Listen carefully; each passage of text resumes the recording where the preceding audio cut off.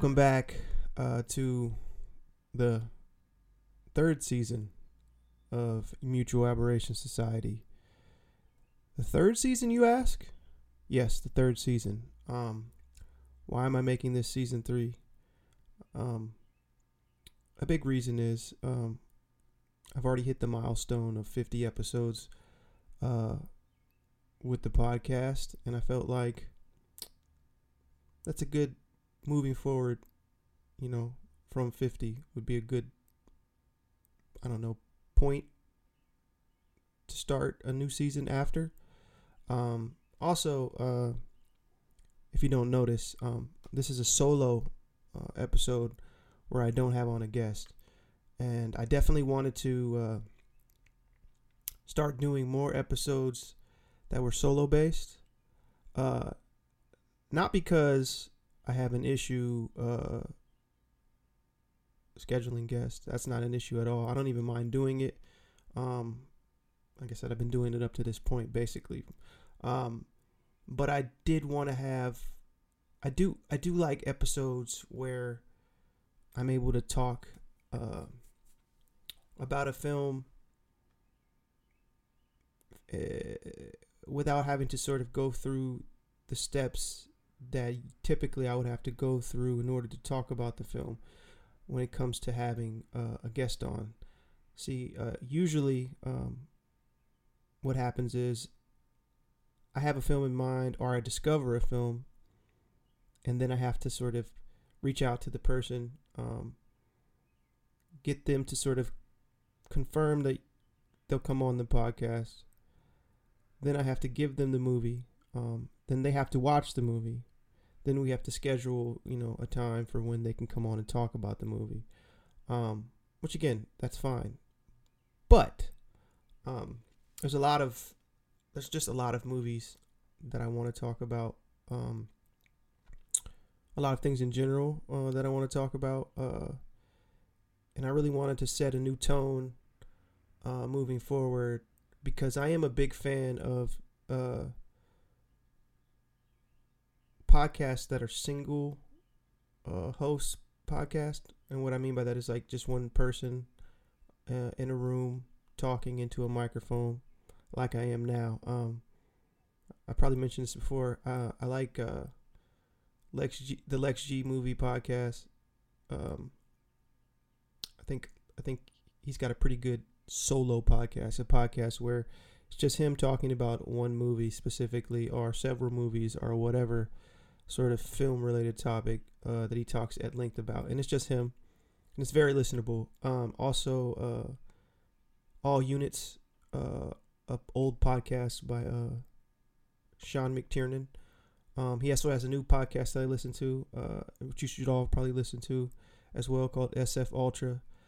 Sean McTiernan does a lot of solo-based podcasts. And again, those are some of my favorite ones. Now, I do enjoy podcasts with guests, and I will continue to have guests on MAS moving forward. That's not going to change. But what I wanted to do with this new season is set a new tone. And that tone is sort of me doing a lot more solo episodes about specific movies. And as I've already said, I'll probably be able to do a lot more different kinds of interesting sort of fringe films. If I set sort of, or establish sort of more of a, from time to time, there might be a guest. And other times it might be just me. Because much like creating something, a piece of work or piece of art, and I mean, making a podcast in and of itself is a creative act. But like, you want to be able to move at the speed of thought. It's important to me to be able to do that. So allowing myself to do a lot more solo episodes about specific, works of art or specific topics allows me to do that. Like, I can really move at the speed of thought. I can get my thoughts together and be like, all right, cool, let's do an episode about this, because something just really inspired me to have, to talk or to think out loud and do an episode of MAS about it. So yeah, and also dropping more episodes where it's just me solo will probably result in me doing more episodes than one a week. Not that I couldn't have done that before. I've definitely had weeks where I've had multiple episodes sort of already recorded, and I could have dropped more than one. But I didn't really want to do that. Especially when I have a guest, I'd really like to space it. You know what I mean? Like, let's not bombard people with multiple episodes with multiple guests in 1 week. But when it's just me, I feel less self-conscious about doing something like that.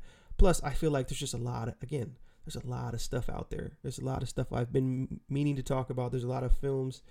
I have a backlog of list of movies, and sometimes I will give my guest a peek at a list. And I usually just give them a list of like 10 out of this long list that's tens upon tens upon tens of different movies that they can choose from. I'm not going to, give someone a list of over 100 films to choose from to come to watch and then to talk about. So I try to narrow it down to ones that I feel like they'll be entertained by, because that's like, it's nothing worse than making someone sit through something, and I feel like, they're tortured by it, right? Like, and that's another added benefit to doing a lot more solo-based episodes is I don't have to force people to watch shit. Like, I have a very particular kind of taste, and I might derive some sense of enjoyment or interest out of watching a film that is very tedious, just based on the fact that it has one aspect or element to it that I find appealing. And it's kind of not fair to have to subject a person that you've invited onto your podcast to a movie like that. So yeah, those types of movies I can feel less guilty about, talking about when I didn't have to force anyone else to watch it. I could just watch it myself, do an episode about it, and then, if the listeners decided, hey, what Ryan is talking about is interesting enough, let me check this out, then it's on you at that point. But like, if I've already forced my guest to sit through some murderously torturous viewing of some obscure movie, and then they're probably like sitting there like, Ryan, why did you make me watch this? I feel a little, I don't feel guilty at all when it's just me. With that said, today I'm going to be talking about a movie from 1992. It is a German film. It's an SOV German splatter film, to be more precise. It's called The Burning Moon, and it's by Olaf Ittenbach. Now, Olaf Ittenbach, for those who aren't familiar with him as a filmmaker or with his work, as I've already stated, he's a German filmmaker, right? But he got to start making sort of, again, shot on video stuff, very low budget stuff, gore, like this movie, for example, The Burning Moon, is a very gory, low budget horror movie.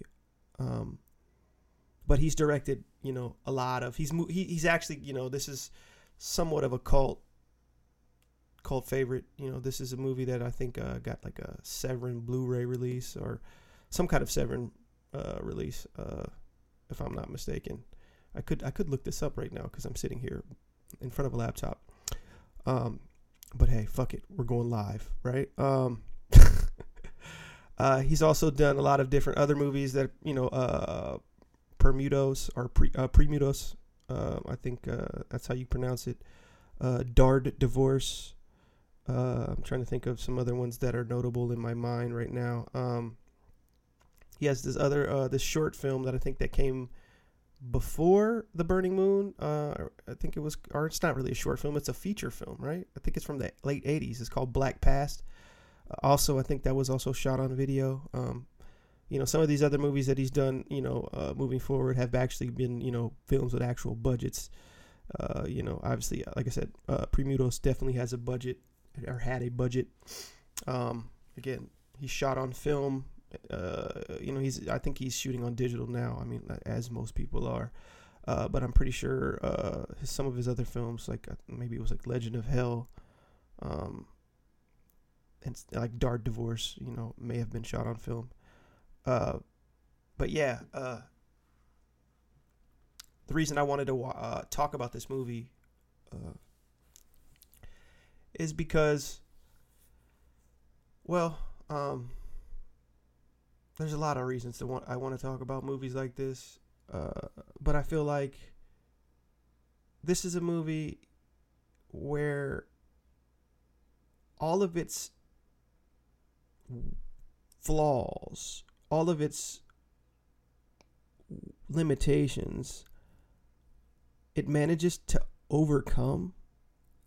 And it manages to overcome them by sort of just barreling forward regardless of the limitations, almost like saying fuck you to the limitations.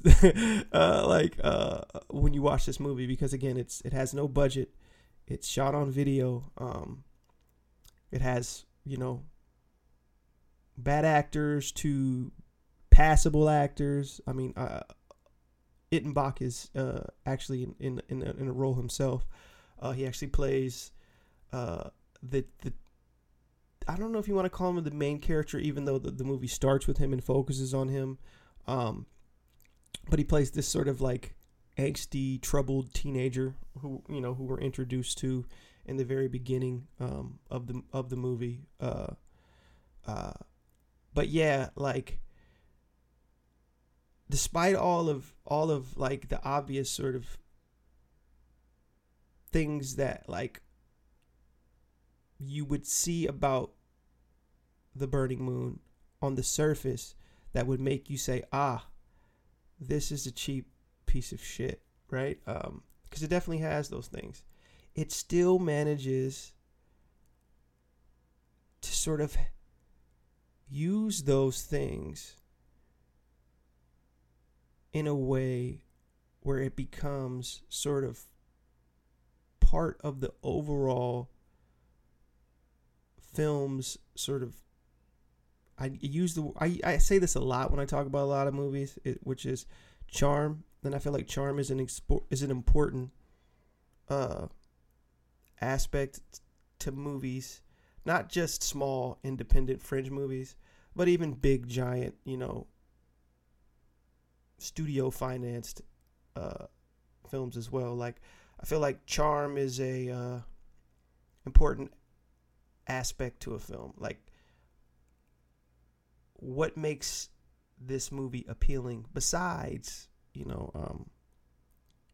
its slickness, besides it's sort of like the elements that you're seeing on screen that are sort of more based in sort of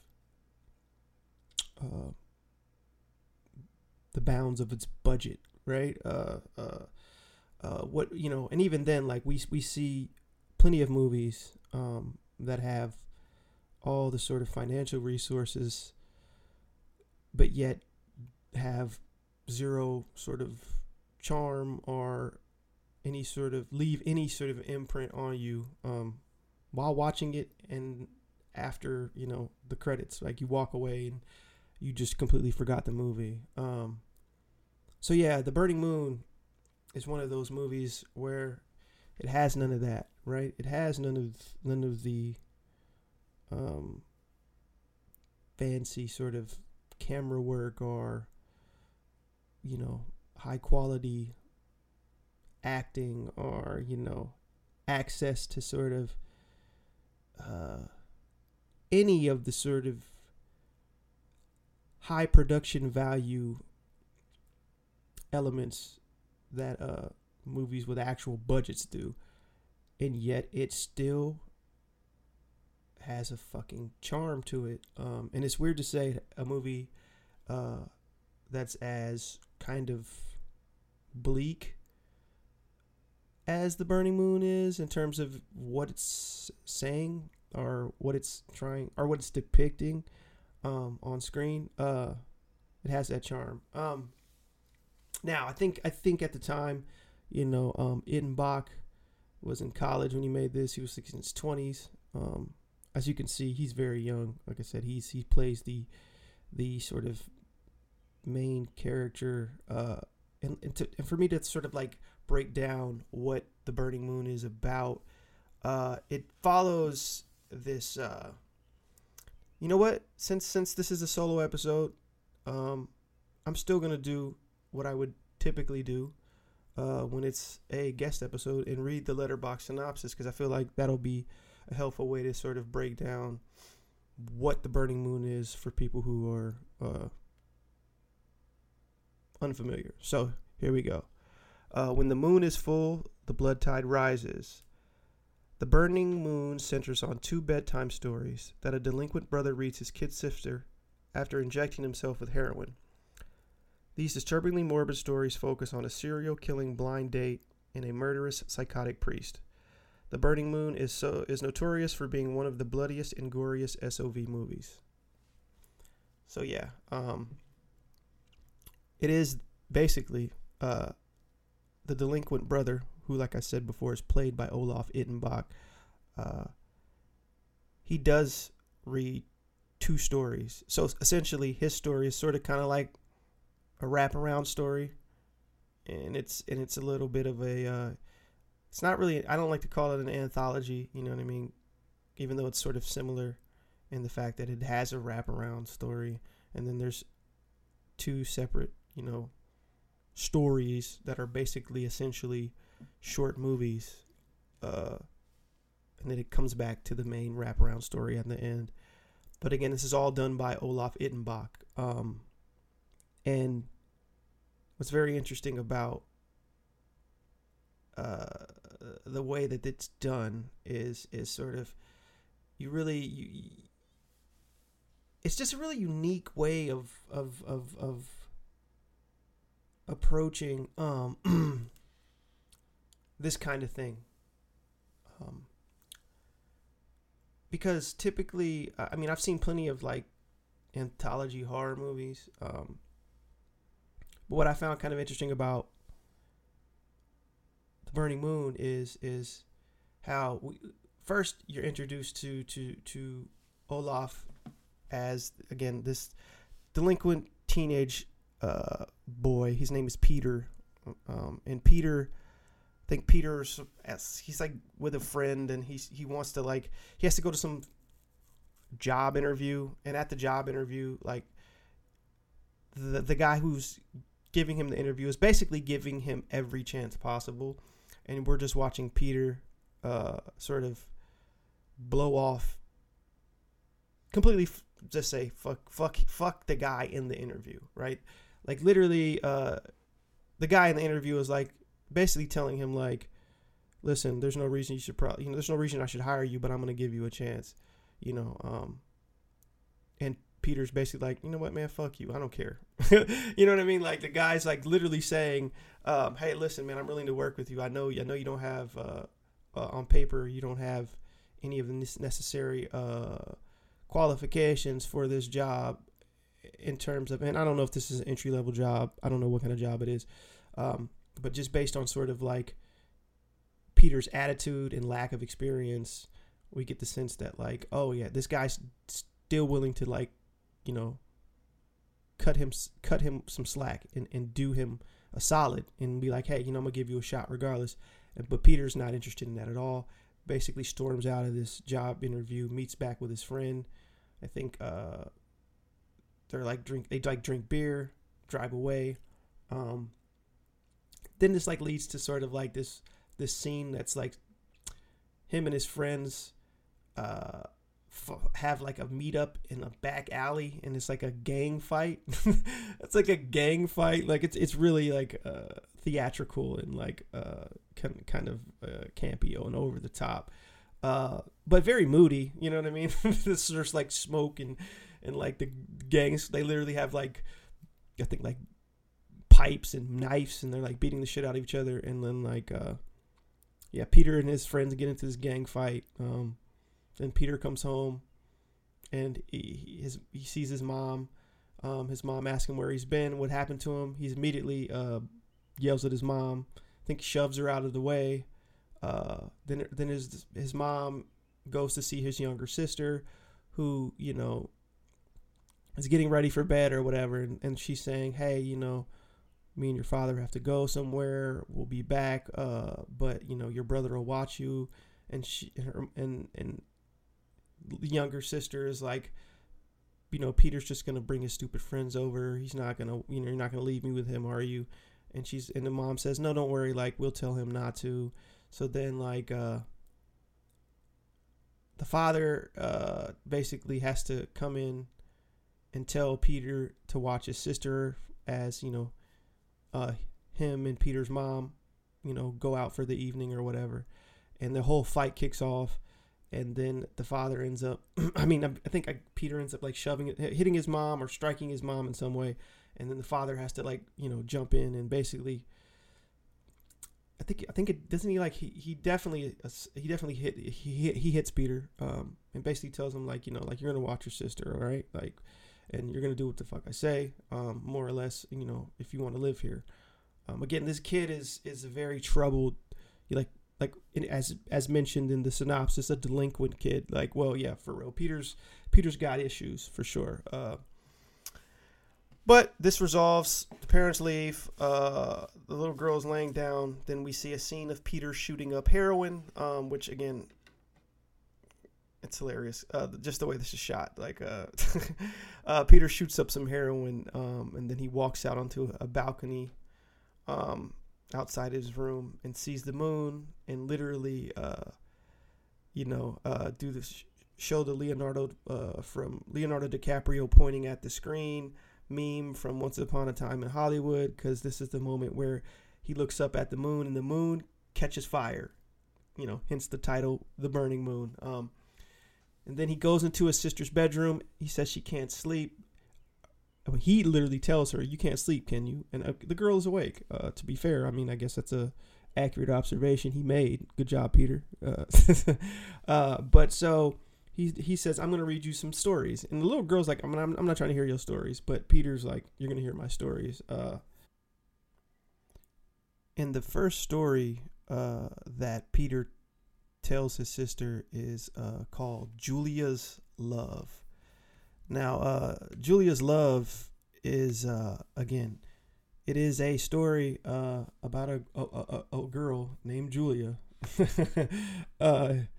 who sort of, she does end up having a date with an escaped serial killer.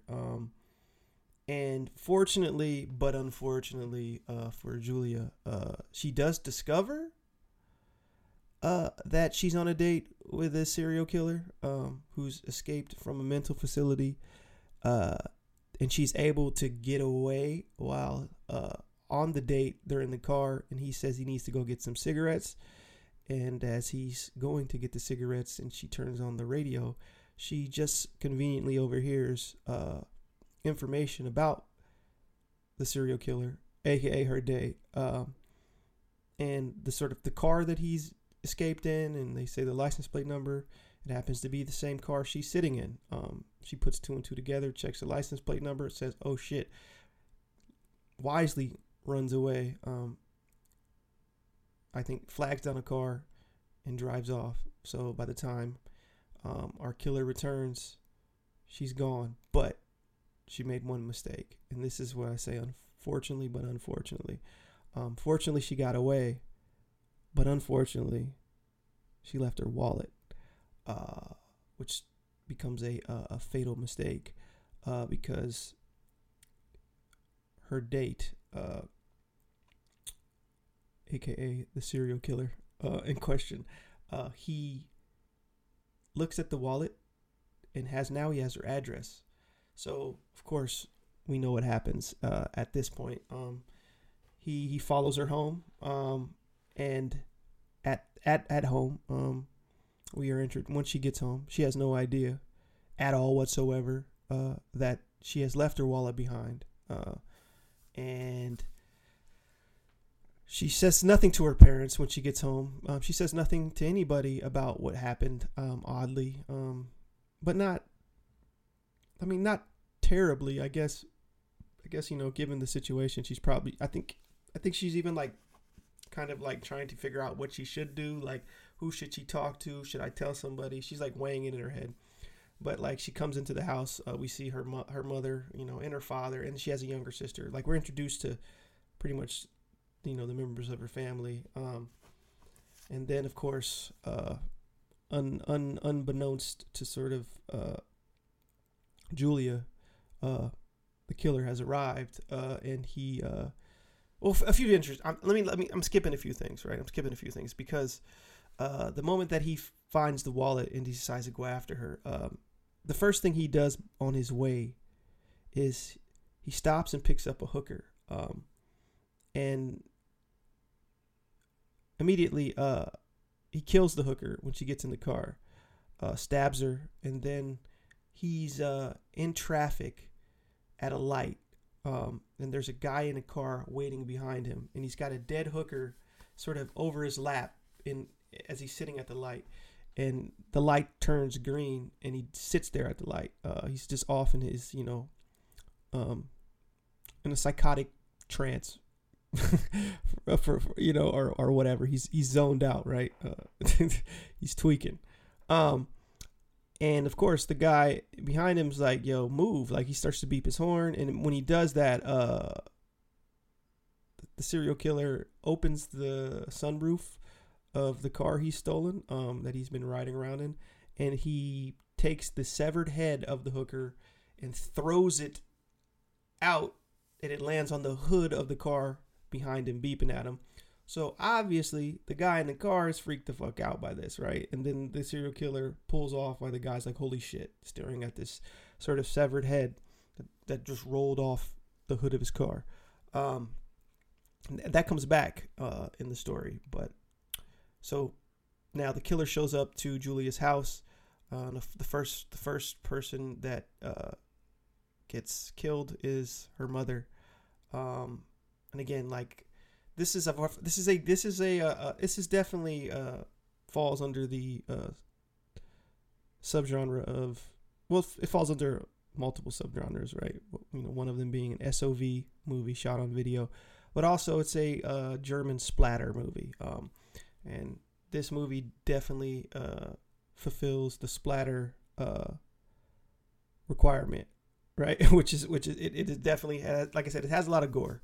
And this isn't even really, this first story is not really the most. It gets even more gorier with the second story, but this is a pretty brutal sort of massacre of Julia's family by the serial killer. He kills the mother. I think the first thing she, like, doesn't he, like, she's like in the kitchen and he like cuts her fingers, wash her hands over the butter, and her fingers are like severed over the butter. Then he, like, it's like really gnarly looking, like cheap gore. Then I think he like decapitates her too, or he slits her throat. Then the father he ends up like killing, and then the younger sister, who there's an interaction with the younger sister and Julia when they're upstairs, and she's even asked her how the date goes, and she says, like, basically confesses, like, I don't think I'm ever gonna. I think she makes a joke like, you date nuts or psychos, and she's like, "You're right, I do date psychos," Like, little does she know, like, yes, that's exactly who you just got off a date with. She's like, "Is there a Mr. Right out there for me?" And her sister tried to younger, I don't know if she's younger, I think she's younger, tries to console her and say, "There's somebody out there for you," And then of course, her younger sister, she gets murdered, and I think about around the time that Julia is unaware as these murders are happening in the house, right? Because she's off in her own, thinking about sort of what she should do, and she finally decides, you know what, I should call somebody. I should tell them, what happened, like that, like this guy that they're looking for, like, he's out there. I was on a date with him or whatever. And that's when she walks out of her room to go to say, I don't know if she's going to go call somebody or talk to her mother or whatever, but immediately she starts to encounter her dead family members. I think first she sees her parents. She freaks out both times, runs up the stairs, and then ends up seeing her sister, which again is pretty gruesome sort of scene, blood everywhere. Again, this movie, gory as fuck. Okay, this inevitably ends up, becoming a confrontation between Julia and the killer. Julia basically, tries to flee from the killer. Unsuccessfully though. But okay, and this what comes back to sort of that moment with the severed head in traffic. Right before Julia's going to get killed by the killer, his head explodes because he's shot. Now he gets shot by the guy who he threw the severed hooker head at, that was in the car behind him beeping at him, because the guy was a cop. And he obviously, once he got his shit together after having a fucking severed head thrown at his car, he decided to follow after the killer. So yeah, he saves the day by literally shooting him in the head, making his head explode. Again, great little, low budget, lo-fi head explosion. I don't know what kind of bullets this cop had in his gun. Maybe they were like dum-dums, but causing heads to explode like that. I mean, they were. But again, we're gonna roll with it, right? And that's essentially the first story. It's a very fucked up little story, little tale. But that's just, starting the fucked upness. Is that the fucked upness? You figure after doing 50 podcasts, I would know how to talk, but maybe around 100, I'll know how to talk a little bit better. But the second story, I think it's called Purity. And Purity is, Purity is the final of the two, man. I got coffee. Let me get some coffee. Purity is about a priest who, we don't even know he's a priest. We're introduced to him. I think this was supposed to take place in the 50s. This may have been based on some sort of local crime that happened. I don't know where I'm getting that from. I think I heard that in Germany. But we see this woman. She's walking at night, very young, innocent type of woman. Innocent type of woman. She's walking at night, and a man jumps out, and he says something like, "You're so pure. I want your purity." Da da da da. Guy looks like, he looks like a murderer. I mean, but in a way where he's got the Jeffrey Dahmer style glasses. Looks like he is. And again, the scene's kind of rough because it's like he knocks the woman down, pulls his pants down, and proceeds to trigger here.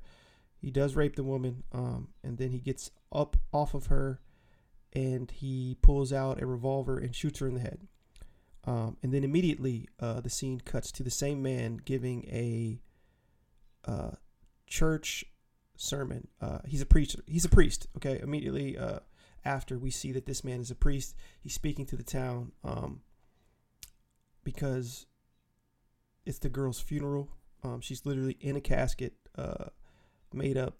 We still see the bullet wound in her forehead. Again, I don't know if that's a thing in Germany. I don't know if it's a product of the movie's low budget, but it would just seem to me it would be in poor taste to sort of have an open casket and still have a bullet hole prominently displayed on the woman's forehead. But that's what that's what we see. We see her in the casket with the bullet wound in her forehead. So he's literally basically saying that the person who did this is evil. The evil will pay for this. He literally did it. Again, this priest is a evil fucker. Okay. But then we're introduced to a second character, sort of like simple-minded guy that lives in this small town. Fairly innocent guy. Maybe Lenny from Mice and Men in terms of sort of like his sort of like, I'm a farmhand and I'm like, I don't kind of, I'm not very smart, and I'm fairly innocent, but the people in the town, I guess he's an outsider. He hasn't been there that long. They blame the murder on him. And apparently there have been a series of murders because, again, this priest has been killing people in the town and then sort of has to sort of console the town after the fact over and over again. It's really diabolical shit, right? But one of the townspeople tells him, like, I know you did this, we're going to get you, and then, of course, this whole dilemma that this character obviously has, where he's like, I didn't kill anybody, they're going to hurt me. He even goes and talks to the priest about it, and the priest, once again, offers him, some, he offers to, words of, I don't know, words of advice, but also words of sort of like, try to, ease his worries, his very real worries that these people want to kill him because they think he's killing people in the town, in the village. The priest tells them, don't worry, they'll go to hell if they do anything. They're not going to do anything to you, or whatever. And then, of course, the priest proceeds to kill another person. I think it's a husband and wife. He breaks into a house of one of the townspeople at night, surprising the husband who's sitting, in his home, like alone. His wife's upstairs, and he shoots him about, I don't know. He empties a clip. He empties a revolver in the guy, then puts more bullets in it and shoots him again. It's again each bullet hit, like some of the bullets hits even miss, but of course with each bullet hit there's a geyser of blood that explodes from this man's body until finally he's hits him in the headshot. And then he goes upstairs, and the wife, she's freaking out because she hears gunshots downstairs, but she doesn't think to move, get out of the bed, nothing, because why would you do that, right? Why would you not, but whatever. Gets upstairs, basically, I think he hits the wife, basically knocks her out, and then like she awakes, with her hands. Her hands are tied, but like by chains, I believe, and she's against the wall. And we see him. He has some sort of candles, like a makeshift sort of altar. He's got like a Bible. He's got a menacing looking blade, which he then puts to the woman's throat when after she's like regained consciousness, and she's clearly freaking out because of her situation. Slices her throat, then fills this sort of goblet with the blood that's spilling from her throat, drinks it, and then we get this weird like flashback of like him as a child. It's very weird. Like it's just a weird thing. And I forgot to mention this is a sort of a recurring motif or theme in the Burning Moon, because we get the sense that like in the first story, not Purity, but in Julia's story, there's flashbacks that the serial killer that are literally, you can tell that Ittenbach is referencing pieces, because there's a flashback scene of the serial killer watching his grandfather murder his entire family with an axe. And like as the kid is watching, he's like trying to cover his eyes, and the grandpa looks at him and says, "It's your turn." And he's like, "No." And then he's like watching, but it looks exactly like the opening scene in Pieces. For those who don't know, Pieces is and I mean, if you listen to MAS, you probably know what Pieces is, but Pieces is an Italian slasher movie about a killer with a chainsaw chopping people to pieces on a college campus. It's fucking great. Sounds exactly. If you're into that type of shit, if you're into this, you're gonna love Pieces. Pieces, definitely a gem in this sort of genre. Again, that's an Italian slasher as opposed to a German sort of splatter film. But anyways, yeah. But again, that boyhood trauma shit, and it's like it ties back to sort of the first story and the second story, but also the wraparound story with Peter, because we get the sense that like Peter has his own sort of he's a troubled young man, you know what I'm saying, and that ties back to his own childhood, Obviously you get the glimpses of that when you see the sort of argument between him and his father, and you sort of get the sense that like, oh yeah, like this is all sort of related. I don't know how much Olaf Ittenbach thought about that, because this movie definitely doesn't give a fuck about your feelings. It doesn't give a fuck that it doesn't have a budget. It doesn't give a fuck about anything. It's just like, fuck it. We're just gonna go for it. And again, that's part of this movie's charm. It's just like this movie just really does go for it. But yeah, so back to Purity, we see this flashback scene with the priest, right? And if I remember correctly, the priest, like the priest, when the priest is a young child, he's told like to look. He looks at a crucifix with Jesus on it, right? And as he's looking at it, the scene sort of does this. I don't know the way that Ittenbach sort of like translates this on screen is like the kid looks at this cross of Jesus, right? And then like the scene flashes, it gets dark, a woman appears in a sort of robe and like brings him a book, which we quickly discover is like this guy's like a worshiper of the devil, like. And it's like at this moment in his childhood is where like he gets taken on this path, because the whole reason for him looking at the cross is he's told by, I don't know if it was his mother or he's told by an older woman or someone in his family that he needs to be, he should be a priest. He's like outside playing and they tell him like, I want you to grow up to be a priest. And then he looks at the cross and there's this moment. And it's like, it's weird. Again, it's weird the way it's depicted on screen. But essentially, like, there's the change happens when he's a very young boy, and he's offered this book by this woman, and he's like, "Who are you?" And she turns around, and it's no longer a woman; it's this cool sort of, again, very lo-fi demon creature effect, where this demon creature looks like, "I'm from hell," and it's cool. It's a gnarly looking kind of like effect the way that Ittenbach's able to pull this off. But at that moment, he becomes like this kind of like.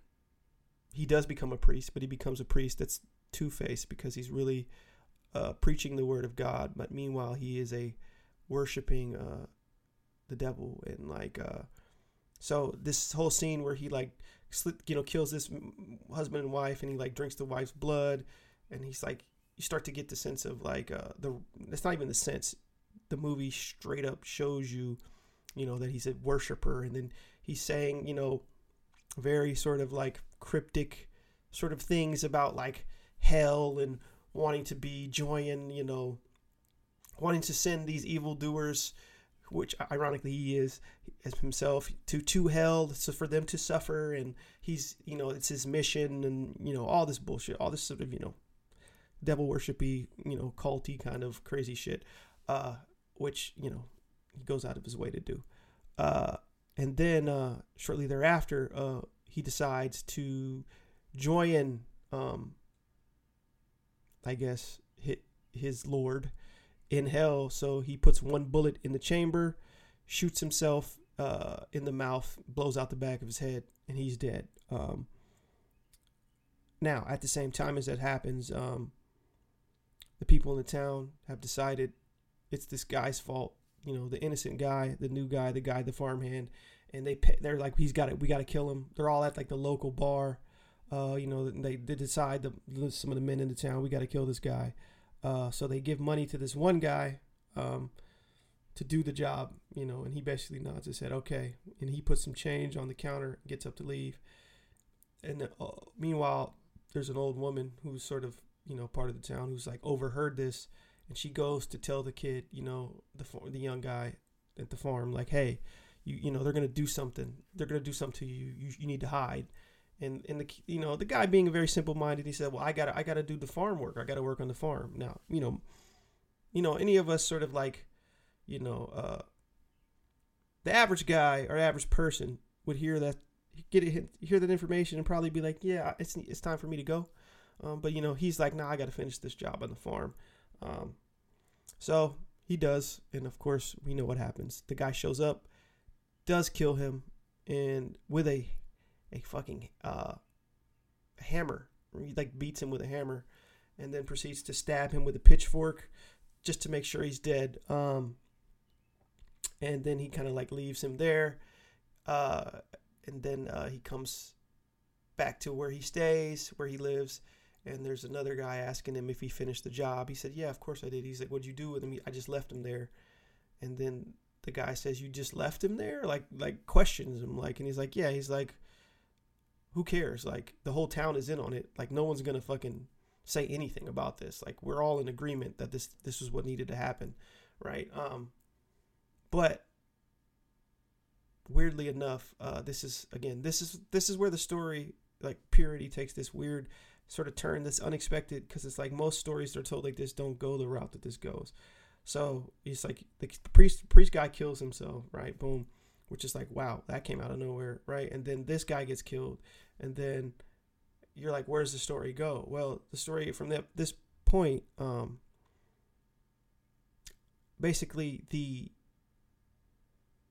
priest from hell is able to sort of resurrect the innocent man, and then the innocent man is able to rise up, his corpse rise off the ground, and like in this weird moment,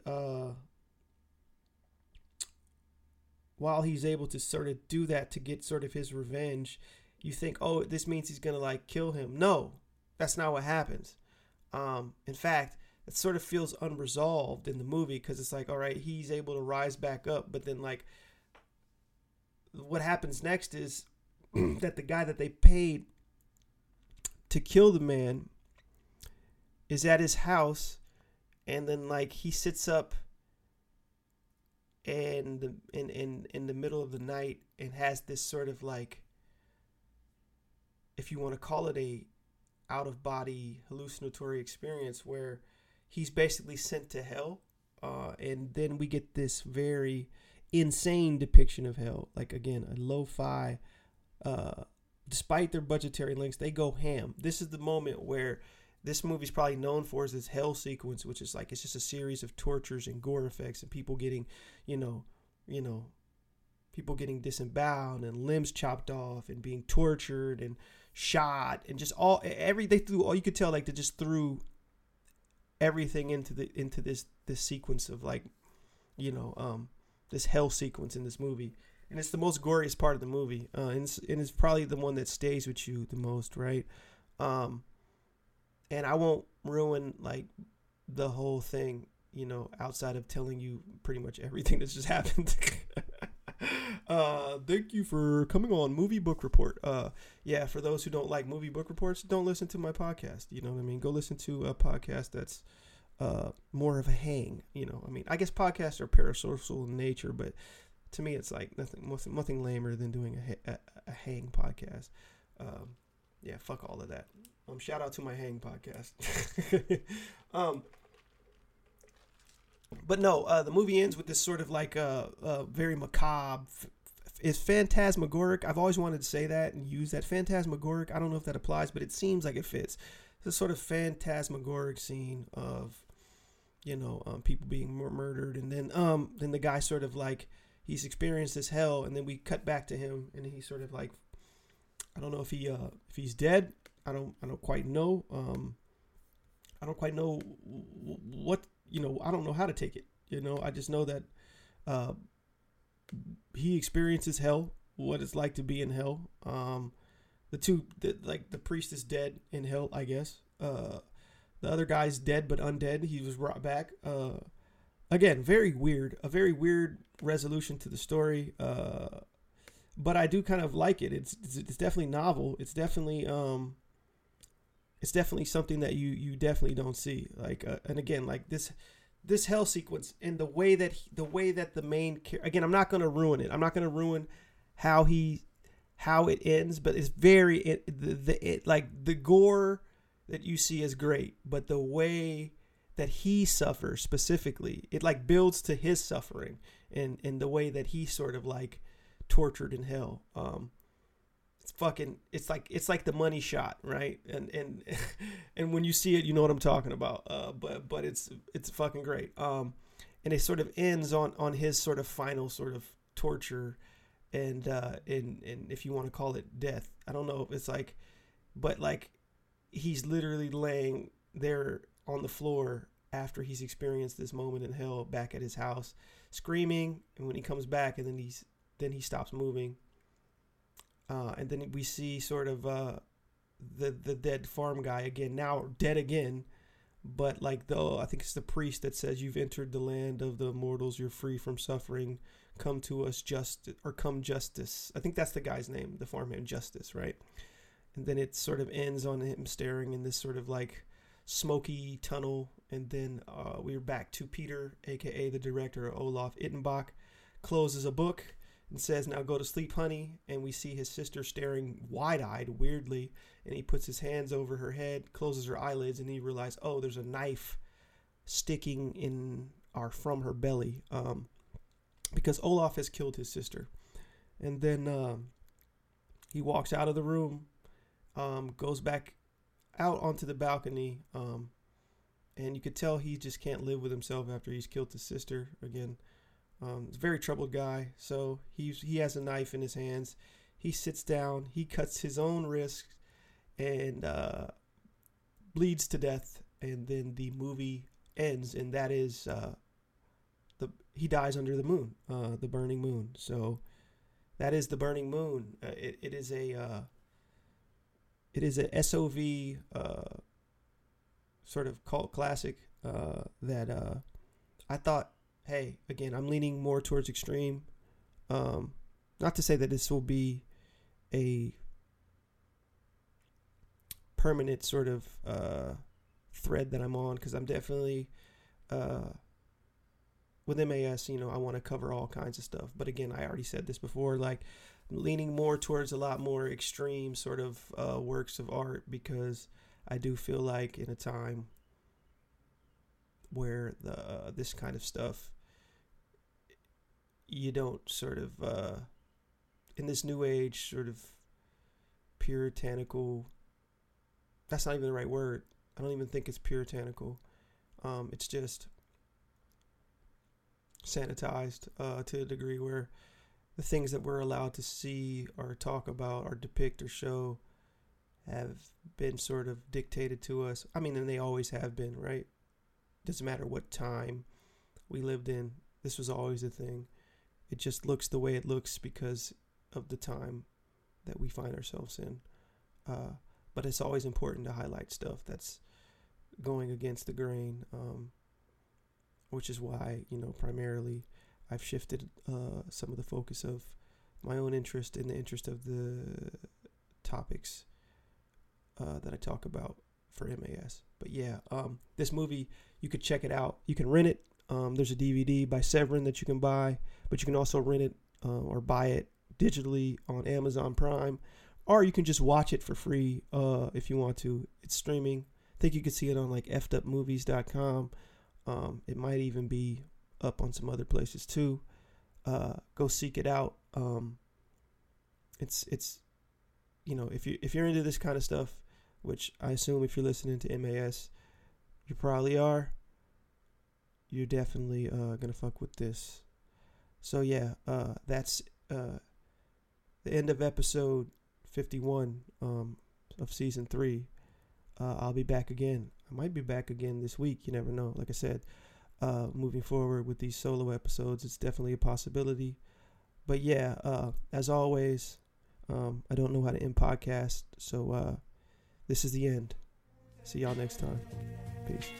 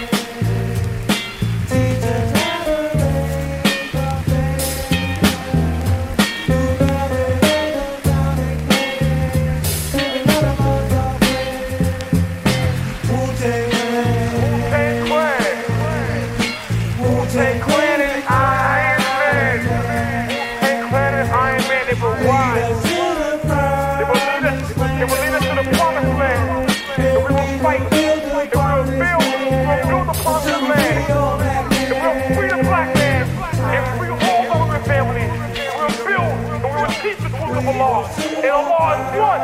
Allah is one. We will teach and prove Allah is one. And His word shall strike throughout the universe. And it shall strike now with a mighty force. And these devils, the pits of hell.